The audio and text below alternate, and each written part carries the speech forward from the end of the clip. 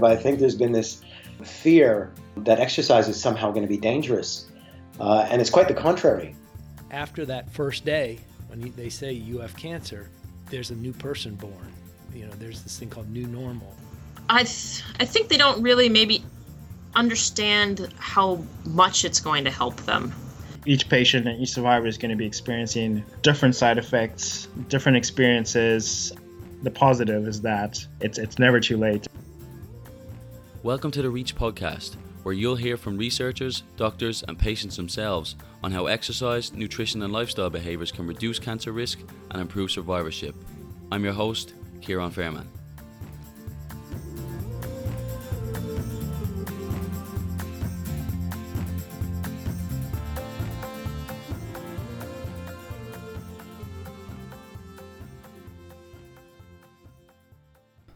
Hey everyone, welcome back to episode 11 of the REACH podcast.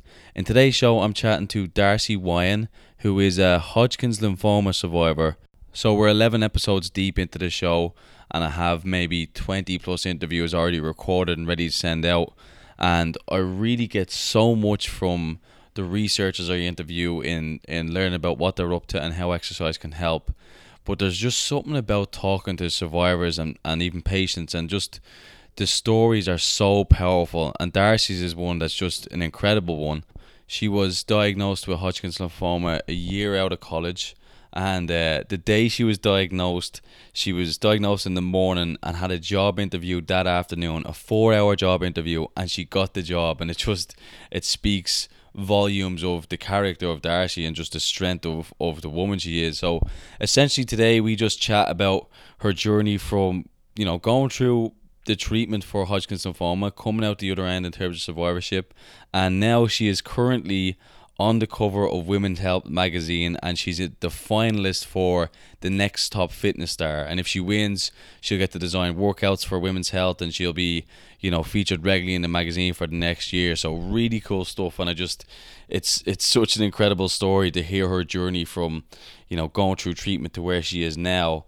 And the really cool thing about the Women's Health magazine, the competition, is that it works on votes. So you can go online to the Women's Health or the Next Fitness Star online portal and vote for Darcy, and you can do that unlimited time. So I really encourage everyone to go to the link that's in the show notes, go on there, vote for Darcy, and just get her to be the next top fitness star, and she'll be on the cover of Women's Health maybe for the next year. So huge thanks to Darcy for taking the time to chat. And again, the stories of the survivors, I think, provide so much value, not just to me in terms of understanding what people are going through, but I think anyone who's listening to this as a cancer patient or survivor can really relate to it a lot more. There's only so much we can understand as researchers, but to have someone who's been through what you've been through and has come out the other side swinging, I think is really powerful.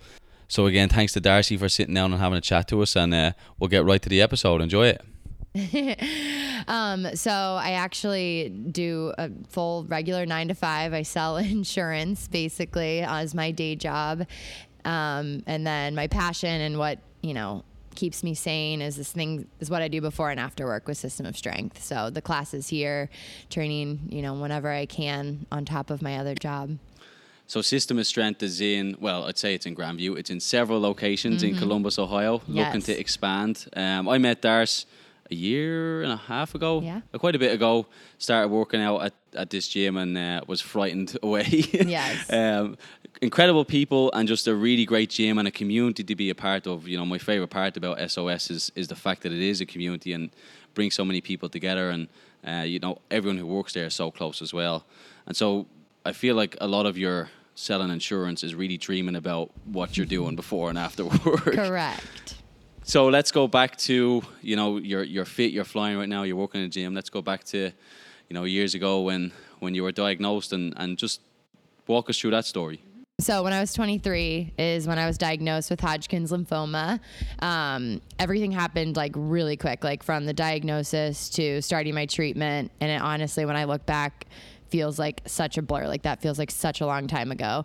And I'm about to turn 30 this month, and it's crazy to say that experience was 7 years ago, but I really just celebrated last July, my 5-year anniversary. So huge milestone, as you know, anyone that is a cancer survivor knows. You kind of go back to having the same risk, if you will, as everybody else to getting diagnosed. So you're fresh out of college when you got diagnosed? 23? 23, yeah. I mean, I was, I guess, a year. Were you a fit and active person before you got diagnosed? So all of high school, I mean, I swam, I was a competitive athlete, and then went into college. Like, those habits carried with me. You know, I've always been someone who truly enjoys working out. I do it much more of like a reward versus a punishment. And I really did that all of college. And it wasn't until towards the end of college when, as I was going to say, all that weight starts to gain up, to catch up, and you start to go out and eat more. Then you go to the gym, and, you know, that's fine because you're in college. And so outside of college, then I started to work out to lose all that weight. And it was interesting because I don't think it was until after I was diagnosed that I realized, you know, I was working out to punish myself, and everything that I had done my whole life about working out, because I just truly enjoyed it, kind of took a step back because I was so concerned about losing this weight. So as I was working out, I started to like black out or have extreme headaches, dizziness, shortness of breath, all of that stuff. And because I was working out so much and I just wanted to lose the weight, I kept attributing it to just long workouts, like 2 days, and pushing it off. So, I mean, that probably went on for 3 months or so before I like specifically remember this moment. And I was in a spinning class, and I like almost blacked out and fell off the bike. And I called my mom. I had to leave class early, which I would never do ever. So I was like, something is seriously wrong. And I called my mom and crying. I was like, you know, I have to go to the doctor. Something's wrong. It's like not right. So I went to the doctor and got a chest x-ray. And then, you know, immediately from that point on, they can really see that you have Hodgkin's lymphoma. And within a day, I had gone and had further testing done, and they determined that's what it is. You know, what is that moment like for you when that doctor sits you down and says, as a 23-year-old, you know, you've got cancer? Yeah. I actually remember that moment too. I was at First Watch with my grandmother, and the doctor called, and this is going to sound so silly, but I didn't know what Hodgkin's lymphoma was. Like, I had never heard of it. I thought it was something like pneumonia, something that you just go, you get a treatment for, and then it's just better. It sounds so silly in hindsight, but, you know, I sat back down with my grandma and I told her, and she immediately starts crying. And then I got even more upset, and, you know, she's like, I need to go home with you. And I was like, no, I just need to go home by myself and process this. And the same day I found out I had cancer, I had a job interview for my first like real job out of college, and it was later that afternoon. So it was just such like so many overwhelming emotions. I'm prepping for this job interview that's like a 4-hour phone interview, and I just had to push it in the back of my mind. And, you know, I hadn't really told anyone that whole time besides my grandma, and I just wanted to get through the interview and whatnot. And so after I started to look it up and then realized like, oh shit, this is like way more serious than, you know, I realized. And your family's so upset for you, and I'm trying to be strong because I don't want them to hurt. And it was crazy. Like, those next like 2 weeks just go so fast with all the testing and how much you're in and out of doctors trying to kind of come up with your treatment plan. So you still did the interview? Yeah. And I got the job. If there's anything that signifies Darcy, that's, you know, that's just insane. Okay, so you've been diagnosed and you're in and out of. How long is it between your diagnosis and your first treatment? Probably, I think, less than a month. I was diagnosed in February, and then I started treatments before March. Yeah, like that last week in February, I think, and it was every 2 weeks, every Friday. So what's going through your mind in that month between diagnosis and that first treatment? Mm-hmm. I was really concerned about my job because I had just gotten it. I really wanted the job, and I had to go in there and have this meeting. And, you know, I'm young, I'm inexperienced, and I'm trying to explain to my boss, like, I'm going to need to leave early every other Friday. And I just really wanted this job. I wanted to do well at it. And like, my main concern was trying to keep my life as normal as possible. And truthfully, I just always felt like this happened to me versus my family or all of my close friends for a reason. Like, I feel that I can handle it, and I'm stronger than, you know, my sister or my brother. I would take it 10 more times for them not to have to go through it. So there really wasn't a lot of sadness. It was just like head down in the sand, like, let's go. This is what we have to do. Here's the plan. Here's when it starts, and here's when it's over. It's really interesting because of, you know, I've worked with a lot of cancer patients, survivors, and some do take that hit and they do experience a lot of sadness and grief around the diagnosis, but you just hit it head on and said, whatever I need to do, do it. So, well, talk us through that support. You know, were you with Matt at the time? Yes. Matt, the people's champ. Everyone who knows Matt absolutely adores the dude. How did that affect the two of you, and how did that work out? Yeah, he was just my boyfriend at the time. If anything, he's where I probably felt the most guilt around. I mean, he didn't sign up for this. You know, he just, like, we had just started living together on our own, and then, you know, he has to go through all of this as well. And everyone that knows him, like, he's a very sensitive person, very emotional, and so, I mean, a lot of people in my life are that way. So that's also why I felt like I had to be stronger for them. You know, I didn't want him to see me upset or me broken, because then that would only hurt him 10 times over. So I think if you ask him about the experience, he would probably, you know, have a lot more feelings of like sadness and emotional ups and downs, because you don't want to see the one you love suffering. You want to take it for them. But, you know, I tried to stay strong for him too. I think that was probably the turning point to him to realize, like, I want to be with her forever. I know I can't speak for him if he didn't think that before, but, you know, when he signed up for all of that, it's like we were in it for the long haul, for better or for worse, you know. Yeah, it's one that you get through something like that and, you know, you're so much stronger for it. So walk us through the treatment. You had chemo. How did that treatment look? You said it was once a week on a Friday. So what does that look like? You know, a lot of people listening to this may not even know what chemotherapy is, and so tell us that kind of journey. Yeah, I definitely did not. I had no idea what to expect. So you walk in the first day, and a lot of the reasons I felt guilty when I got diagnosed with cancer, which is weird, because there are so many more people that have worse kinds of cancer than what I have. Like, if people hear this, you know, I'm the kind of cancer they want to get. So it's weird to say that I felt guilty, but I didn't want to talk about it, because there are people that go through far worse things than what I go through, or than what I went through.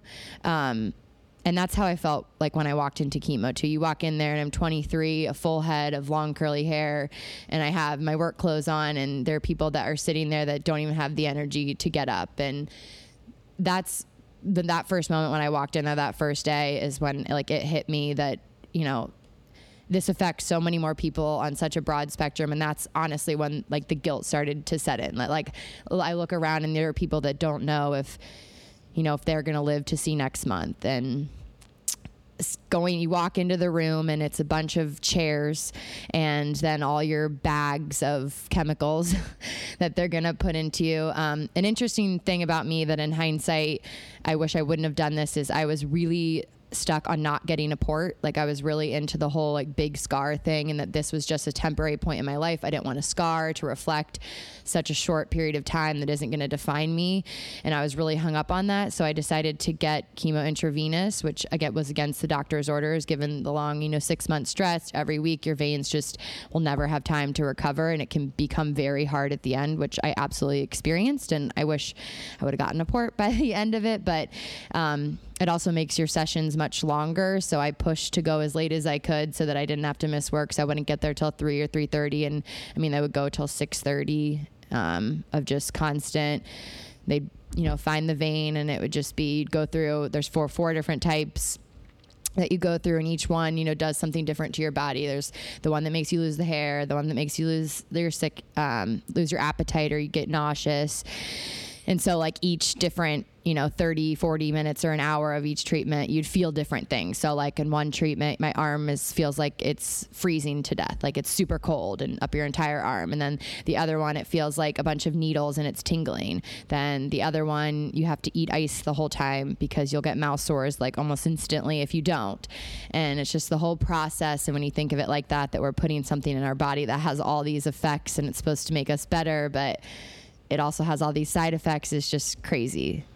It's interesting to hear you talk about guilt, particularly when you just described what you went through. Mm-hmm. I mean, you're 2 or 3 hours of just torture like that every single week. Mm-hmm. So to me, the question comes then, you're going through similar to what a lot of people are going through. Why did you feel guilty in that regard?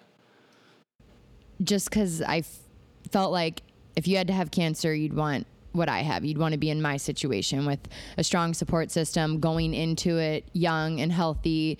The odds are in your favor, right? And the kind I have, you know, like the excellent doctor, the way I got right in for treatment, the way I didn't have to worry about insurance not covering things or not being able to pay for my treatments, like all of those things I was fortunate enough to have. There's other people that don't. That signifies your mindset is that you're going through this awful treatment and all you're doing is thinking about others. So in that room, are you on your own? Are you allowed to talk to people? Do you have family there? How does that look? Yeah. So there'd probably be anywhere from 20 people. Thursday and Friday afternoons are usually their busiest given the side effects of treatment. And if people are still trying to work, you know, it's the not the following day, but probably that Sunday would be your worst, or, you know, for people to go on Thursday, it'd be that Saturday. So people like to do that on the weekend. So Thursday and Fridays are the busiest there. And then in terms of family, you could only have 1 to 2 people back there with you at a time. So pretty strict rules around that. That definitely made it uncomfortable when, you know, I had my mom, my brother, sister, my dad, Matt, and it's like, how do I pick? So they would take turns, you know, with who could come back there, because you can only have 2 people back there. Most people just watched movies. A lot of people slept. You know, I would try to sleep or do work. Or did you get to know any of the other patients, the Friday crowd? No. Yeah, no, we didn't. The nurses would be the same. So I got to know the nurses. Every week they'd always be the same ones, but in terms of the people, no. So what role did the nurses play in that support system in terms of you coming in and seeing the same person over and over and they get to know you and know your story? Yeah. The Rose was the nurse that I specifically remember. She was there my first day. And then because I always got there so late, they would have to stay after hours. And so they would normally have to rotate on and off about who would stay after to give me, like, you know, to finish the treatments and stuff. And, I mean, they were great. It's like same thing. You see somebody young coming in there, they feel for you. You know, they all were amazing. So you talked about a little bit about the side effects of chemo. So, you know, what did you feel the day after, the couple of days after, and did those, you know, feelings or whatever symptoms, did they fluctuate across the days? Mm-hmm. Yeah. So again, like going in, I mean, I think I had it set up better when you're younger. I'm healthier going in. That really prolonged when I actually started to feel really bad. So it's interesting because after the first one, everyone's calling like, are you okay? Are you okay? Do you feel okay? And you feel like really nothing happened. Like I felt fine probably for the first 3 or 4 maybe. Like I didn't feel like anything had really happened. And 3 or 4 cycles or months? Yeah, 3 or 4 cycles. Maybe even more than that, because it was every 2 weeks. So probably for the first, like 2 months, everything was fine. You know, my body still was, you know, my white blood cells are still up. Like it's still, you have your energy, and I felt okay. The first thing that I started to notice was, as I got my new job, you're trying to like study and I'm trying to learn things, and chemo brain is 100% a reality. Like I could not remember anything I was studying or that I was learning. I was so forgetful, and it made it so hard, and I would get so frustrated that I would look at a paper forever and wouldn't be able to tell you anything that was on it. And that was probably the first sign that I noticed any side effects from the treatments. And then as things go on and you start to, I think I started to push myself way more than I should have. I was really committed to trying to keep my life the exact same. I didn't want cancer to become number 1 and everything else to become below that. And I held on to that for as long as I could. And I think it clicked, you know, way towards the end when it's like cancer has to be number 1, and then whatever fills in 2 and 3 is what's going to happen. So if that's, you know, your relationship or your family and work, or if that's fitness, if that's then family, like there can be top 3, and cancer has to be one of them. So what made that click for you? I tried to travel a lot and do everything with my friends that they were all doing, and I just couldn't do it. there's specifically 2 trips that I went on. One, I became extremely dehydrated because I kept trying to push myself, and that trip was actually after I was done with treatment, so we can talk about that a little later. But the one when I was still going through it was at the very end of my treatment. I had barely any hair left, and I went on this trip, and I just sat on the beach and like cried because I felt so bad, and I had tried to push and push and push as much as I could, and I just hit a breaking point. One of the reason I talked to you is because you are so fit and active, and you were before. How did that look during treatment? And did you try? You obviously tried and stayed active. How did how was your workout routine affected? The doctor said, I mean, and they, for the most part, at least the one I had, who was amazing, they'll encourage you to do whatever you feel like you can. They're not going to tell you not to go to work or not to, work out or go out drinking with your friends. Like, if you feel like you can, they're not going to tell you, at least I made it clear to my doctor not to tell me that, that you shouldn't. And so I really, as I said, I tried to remain and keep my life as same as it was before. And so that went for the workouts as well. Definitely, because it's Hodgkin's lymphoma, it's in my chest, it was made breathing extremely difficult. Like, I had to take all the workouts down a notch and just be more mindful of when I was feeling breathless. Because I was getting it intravenous, my arms hurt all the time. Like, it hurt for anybody to even touch because they would bounce back and forth based off which veins were good. So that made it hard in terms of any like lifting. I was really into cycling at the time, but like to grab the handlebars, like I had no grip to do that, so it just became unsafe. So there was sacrifices I had to make and changes to my workout regimen, but I still tried to keep it consistent just for my own sanity and well-being. Like, I knew that I needed that to be able to feel normal. Did you have any sort of energy fluctuations? You talk about modifying your workouts and some of the issues with your chest. Like, how was your day-to-day energy? Did that fluctuate at all? Yeah. As it went on, I mean, your body just gets beaten down. You just wear down, so you're tired more. I would still do my best to work out when I could, but you just need that downtime to recover, and you just kind of feel like you can't get up, and I can't wake up early on Saturdays to enjoy a workout because I'm just not feeling well from the chemo Friday, and trying to have your mind wrap around that your routine does have to change is challenging. You don't seem like a person who enjoys being told what to do. No. So your workouts at the end of chemo looked a lot different than at the start of chemo. Give us a perspective on how different that was. You say your first week of chemo to your last week. Yeah, I mean, to the first week, it was still, I could do a 2-day if I wanted, or I could, do a run and then a lifting. And towards the end of chemo, I'm lucky to get there 3 days a week and just be able to run a couple miles or to take a spinning class, and just learning how to do one of those and not all of those. And that really being able to celebrate what I can do at the time versus harping on, I can't do this because that's what I used to do. So trying to change that perspective and just celebrating those little accomplishments versus, I can't do what I used to do, and having to overcome that. I mean, it's extremely challenging for anyone, but it's good to have those goals, but I have to make sure I'm celebrating what I can do right now. And looking back, how important do you think that perspective was for you going through treatment? Huge. I mean, that's not the kind of person I probably was when I went into it. It was always setting those goals and then worried about, I can't do this now. So that's where I want to get to. And like, that's been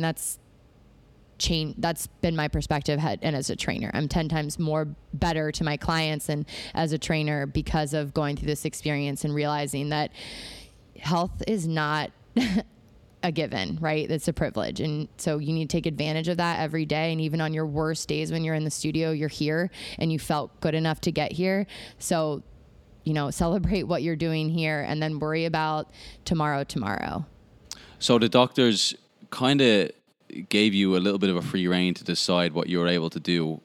Did they have any concerns over exercise at all, or what you were eating, and what did that advice look like? He wanted me to pull back for sure, but I mean, after meeting with me, for 2 years, he knew that he's not going to tell me to do that, and that I'm just going to listen to my body in my own regards. So he definitely wanted to make sure that, I wasn't dieting in the sense to lose weight anymore, that it was eating all of those quality, clean foods, like let the nutrients work for you and work to prevent those diseases.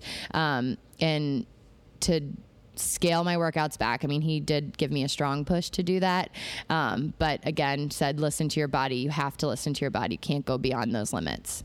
Yeah, because a lot of the concerns during treatment, particularly for professionals and oncologists and physicians, is this idea that there's a fear of a risk of infection, fear of pushing yourself too hard. And that's, a lot of what we're trying to do is change that dogma. And so what would you have liked to seen from that advice from the professionals in terms of exercise and nutrition? I think if you would have worked with me more about realistically, okay, you worked out 7 days a week, sometimes 2 hours a day. Now let's, like, if there was specific, measurable, actionable regulations or that he told me to do, that would have been better, versus just you shouldn't work out that much or don't work out that much, because then it's like, well, I'm just going to do what I'm going to do. Yeah, it's interesting because you're coming from, a strong fitness background with a good body of knowledge in this area, and both sides of the spectrum come back to this vagueness of advice, because we have people coming from the other side who aren't active and have no idea how to start, but they want to, and they get a pamphlet that says, work out a little bit more, eat a little better, it'll be good for you. And that's our frustration, is that's our goal. That's what we want to fix, is you need to have more than just, here's what you do, good luck. Yeah. And I don't know if you saw that with some of the people that were in there with you, or what your experience was with that.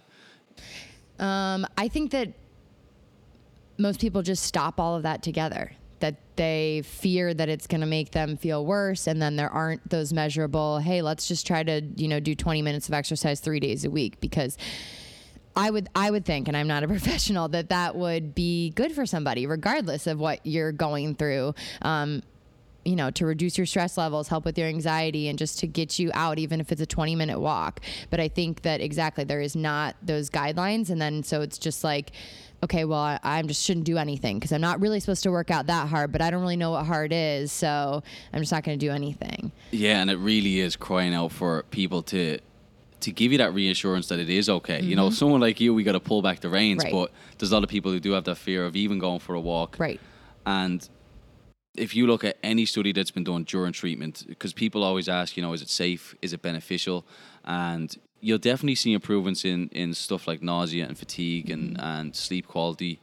It's harder to see, as you probably are aware, tangible improvements in fitness. Yeah. Because you're just buffering the side effects. Right. But my case is always, so in our studies, we compare a group that exercises to a group that doesn't. And almost always the group at minimum stays where they're at, which is a good thing. Yeah. Sometimes improves. Almost always the control group, the one that doesn't exercise, gets so much worse. Yeah. And so this idea that not only is it safe, and particularly under the guidance of a professional, if you can do that and if you can maintain your fitness, that's such a massive achievement. And people get frustrated when they're working out, like you said, that I should be getting fitter because I'm doing this. Right. And that shift in mindset can play such a positive role in your workouts. Yeah. Yeah, I love that. I agree. Definitely, to do it. You're not going to, when you're going through all this other stuff, it's not to like increase your fitness performance. It's for all those other reasons that we hear all the time that exercise can give to you.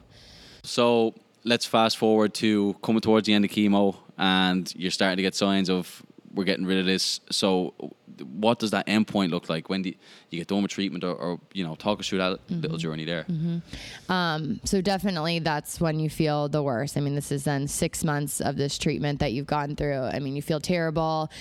I mean, to talk about how my arms felt, I don't even think I could put it into words. I still have like no grips in my arms. I can't give blood. My veins are so bad every time they blow when I have to go back because of what I've done to them, what's happened. And it's just, that's when I truly started to feel the worst and have all of this come together, like a big rush once it's all over. And so after chemotherapy, I mean, I had to go through 2 months of radiation, which was every day. That's also crazy because you can't go anywhere or do anything. You do it every day.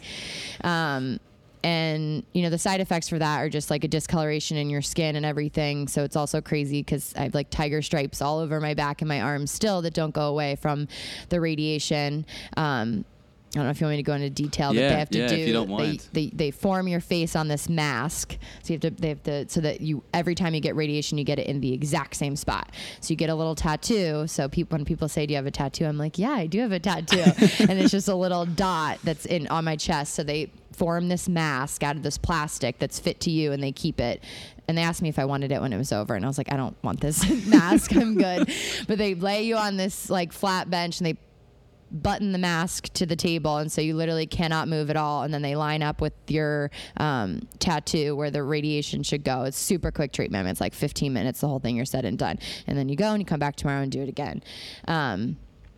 So going back to when it's all over, I didn't actually end up shaving my head. I was going to try to hang onto my hair forever until treatment was probably, it was like July 7th. So it was right after the 4th of July, and it was probably the worst it ever looked. And I was holding on to just, majority of it was gone, and it was just terrible. And Matt actually was the one that grabbed the scissors and cut the ponytail off. And he's like, the sound of like clipping your hair is something that will just forever be ingrained in my mind. Like it's something you never think you'd have to do. And then my dad finished shaving my head, and then we used to have a pool in our backyard, and I just jumped in the pool to like get all the hair off, and it was like such a rush of emotion. Like we were all sobbing because it just felt like this was the final piece. So it's very weird that I waited that long because chemo was over at that point, and it was like a coming moment. Like it's over now, and I cut all my hair off. Like, let's start new. It's all gone.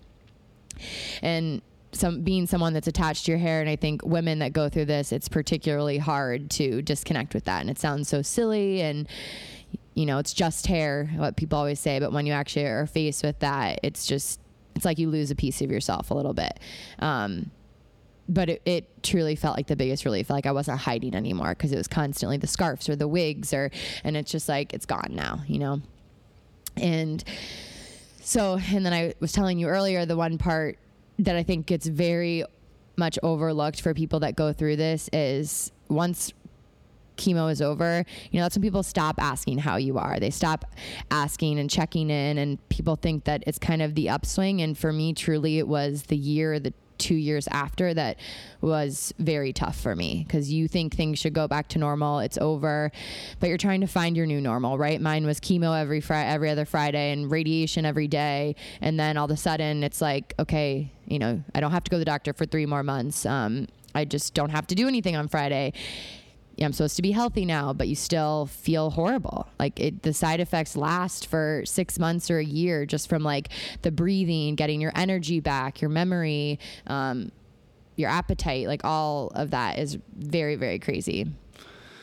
That's one of the most common things when I talk to, obviously my own ma going through it, and everyone else I've talked to, is this idea that once you're done with treatment and you get your hair back and you start to look normal, people don't see that it's not, and you look normal, you're meant to be healthy. So, and as you said, they stop asking. And how does that look when you still do feel, pretty bad, and it lasts up to a year, and people have expressed frustration in folks kind of saying, well, you're better, kind of get over it. Right. How did that feel for you? I would say for me, like we talked a lot about how strong I was the whole time. The year and the 2 year after were probably when I was at some of the lower points having to go through this, because I internally got, I felt really strong going through it, and I had a very positive mindset and outlook. And then after it became, I want to get back to everything I did 2 years ago, and my body's not ready for that. So it became back to the beating myself up internally for not being able to do things, that I can't do things,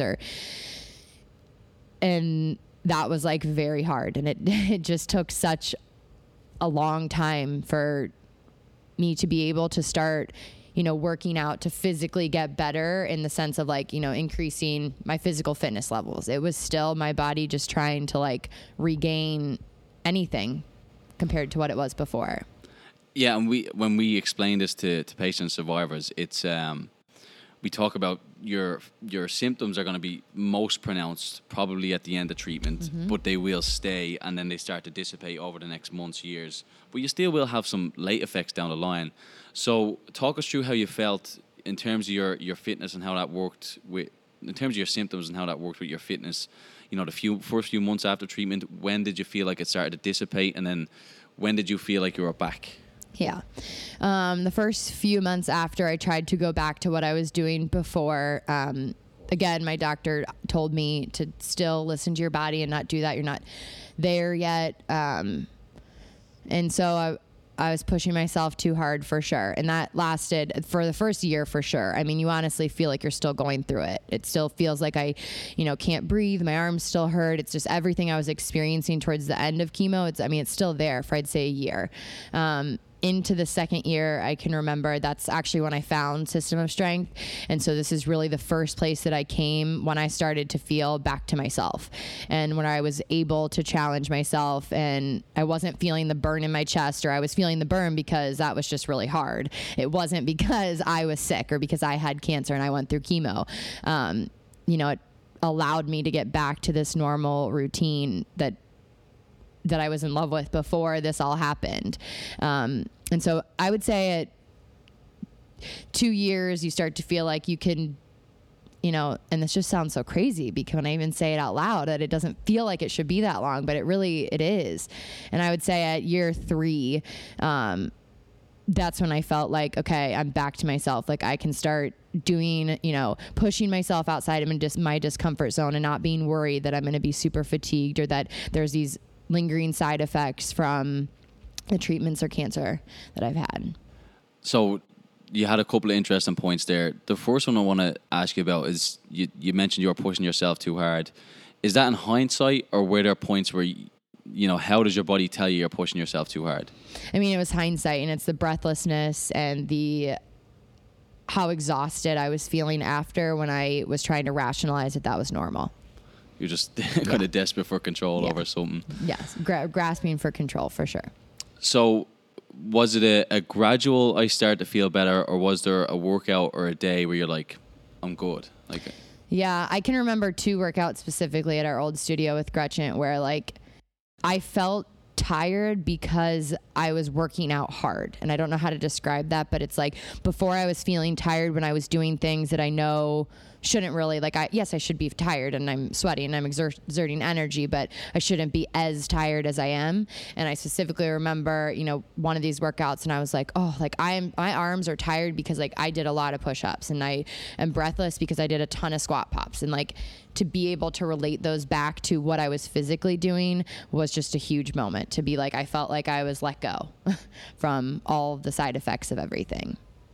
I mean, just surviving one of Gretchen's workouts alone is an achievement in itself, True. I think she's calmed down over the years. I can't imagine what our first couple were like, just torture. It was insane. It was just I can't even believe she has a studio now. I'm just kidding. No Gretchen, one let if it, you listen to this. So speaking of that, fast forward 4 years from then, you're now one of the leaders in SOS, one of the best gyms in Columbus. So tell us what's going on. Tell us what, how it's been since and how you're doing now. So everything's good on the health front. I hit my 5 years this past July. Huge moment. I think another important part to say is that I will forever be, at high risk for other types of cancers because I've gone through this. So because of the radiation, I'm constantly in and out 6 months a year because of getting that in my breast area. It just puts me at higher risk of breast cancer.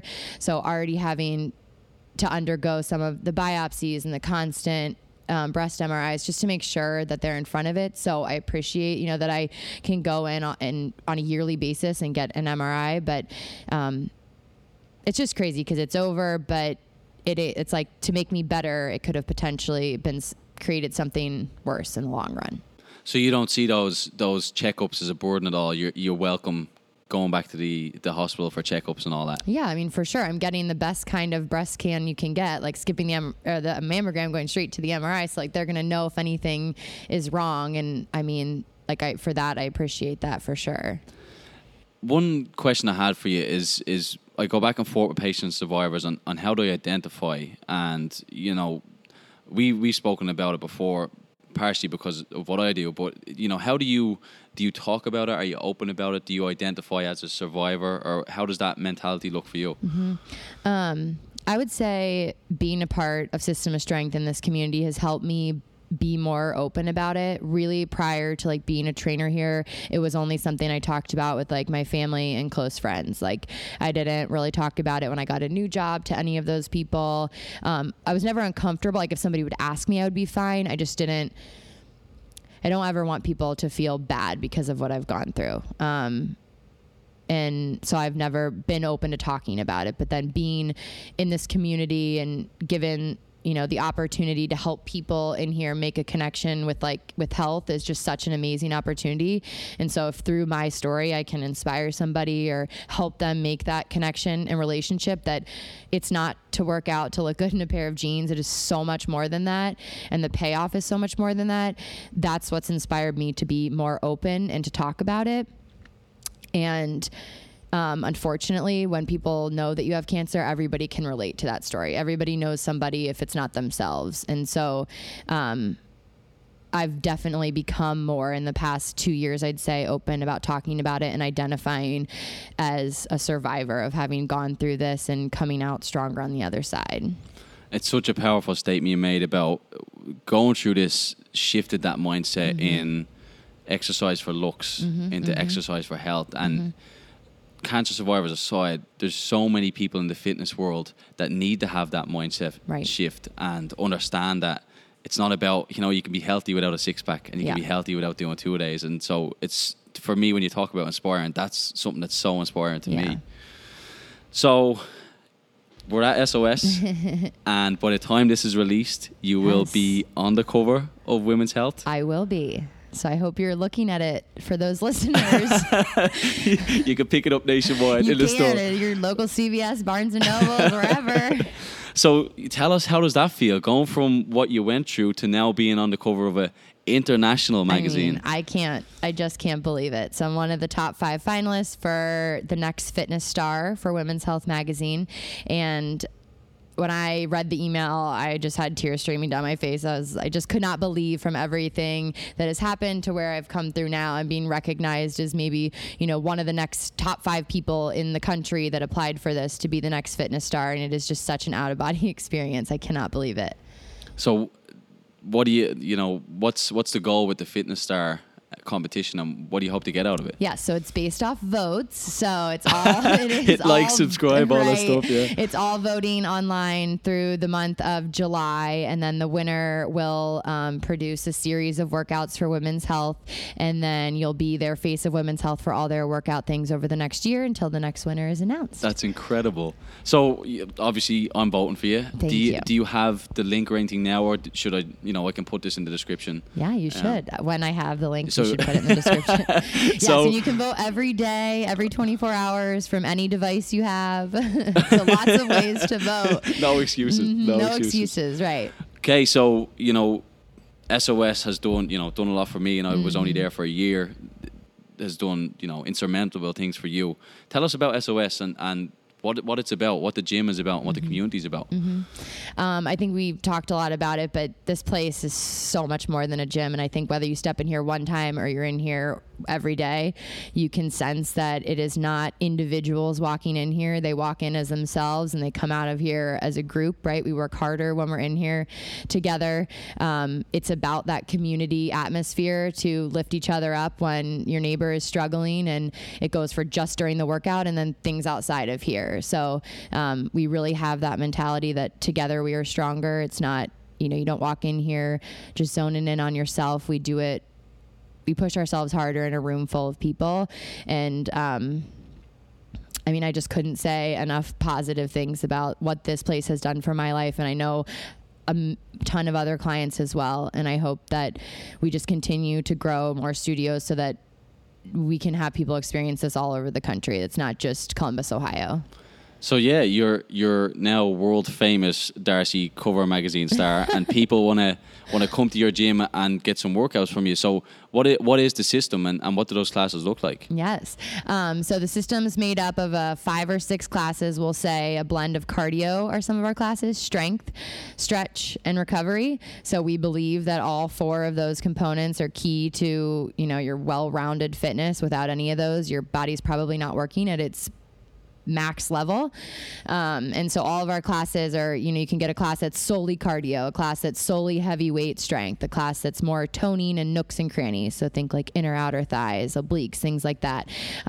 We have a full suite of yoga classes now. So more of that athletic yoga with flows down to more of a recovery yoga. So really across the board, the system is called the system for a reason. It's designed to be the only place you'd ever need to go to get everything that your system, your body needs.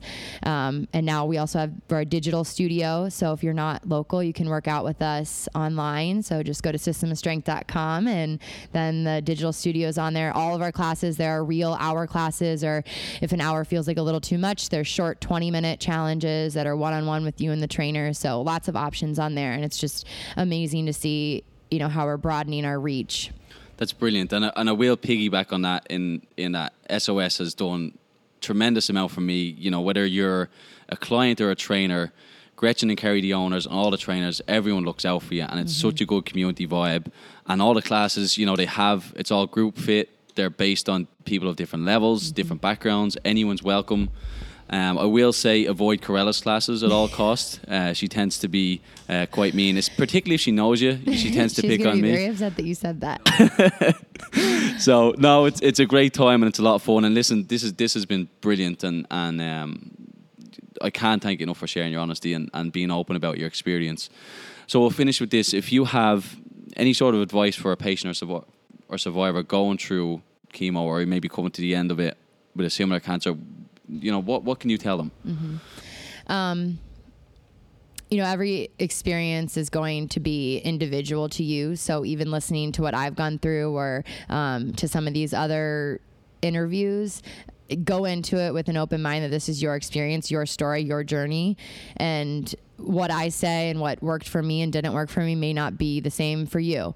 So life's thrown you this curveball, take it as it is, do your best to come out stronger on the other side, and just keep fighting the good fight. There is an end in sight. No, listen, thanks again. And as I said, systemofstrength.com is where you can find you, and make sure you pick up a copy of Women's Health. I think I said Men's Health initially. I'll have to go back and check it out. I said Women's Health? Good. I want to make sure equality and all that. Yes. And I'll put the link in the description for you to like. And I couldn't meet a better person other than Darcy, so make sure, she's definitely better than the other 5 or the other 4. So make sure you like and vote and all that type of stuff. I'll leave links in there for you to go and do that. And listen, Darcy, thanks again for all your time. Thank you. I appreciate it. Thank you. So that's it for today's episode, folks. Thanks a lot for tuning in to just an incredible story. And again, I can't thank Darcy enough. And make sure you go to the link in the show notes. Find the link there. Go and vote for Darcy to become the finalist or become the winner of the next Fitness Star. No one deserves it more. She's an incredible person, and I'm so excited to see, hopefully see her win and see her on the face of more magazines to come in the future. So again, check out the link in the show notes below. Go vote for her. You can vote unlimited between now and August 4th. So just keep voting, refresh the page, keep voting, and go over and over, and let's make sure she wins. So thanks again, Darcy, and thanks to you lot for tuning in, and we'll see you soon.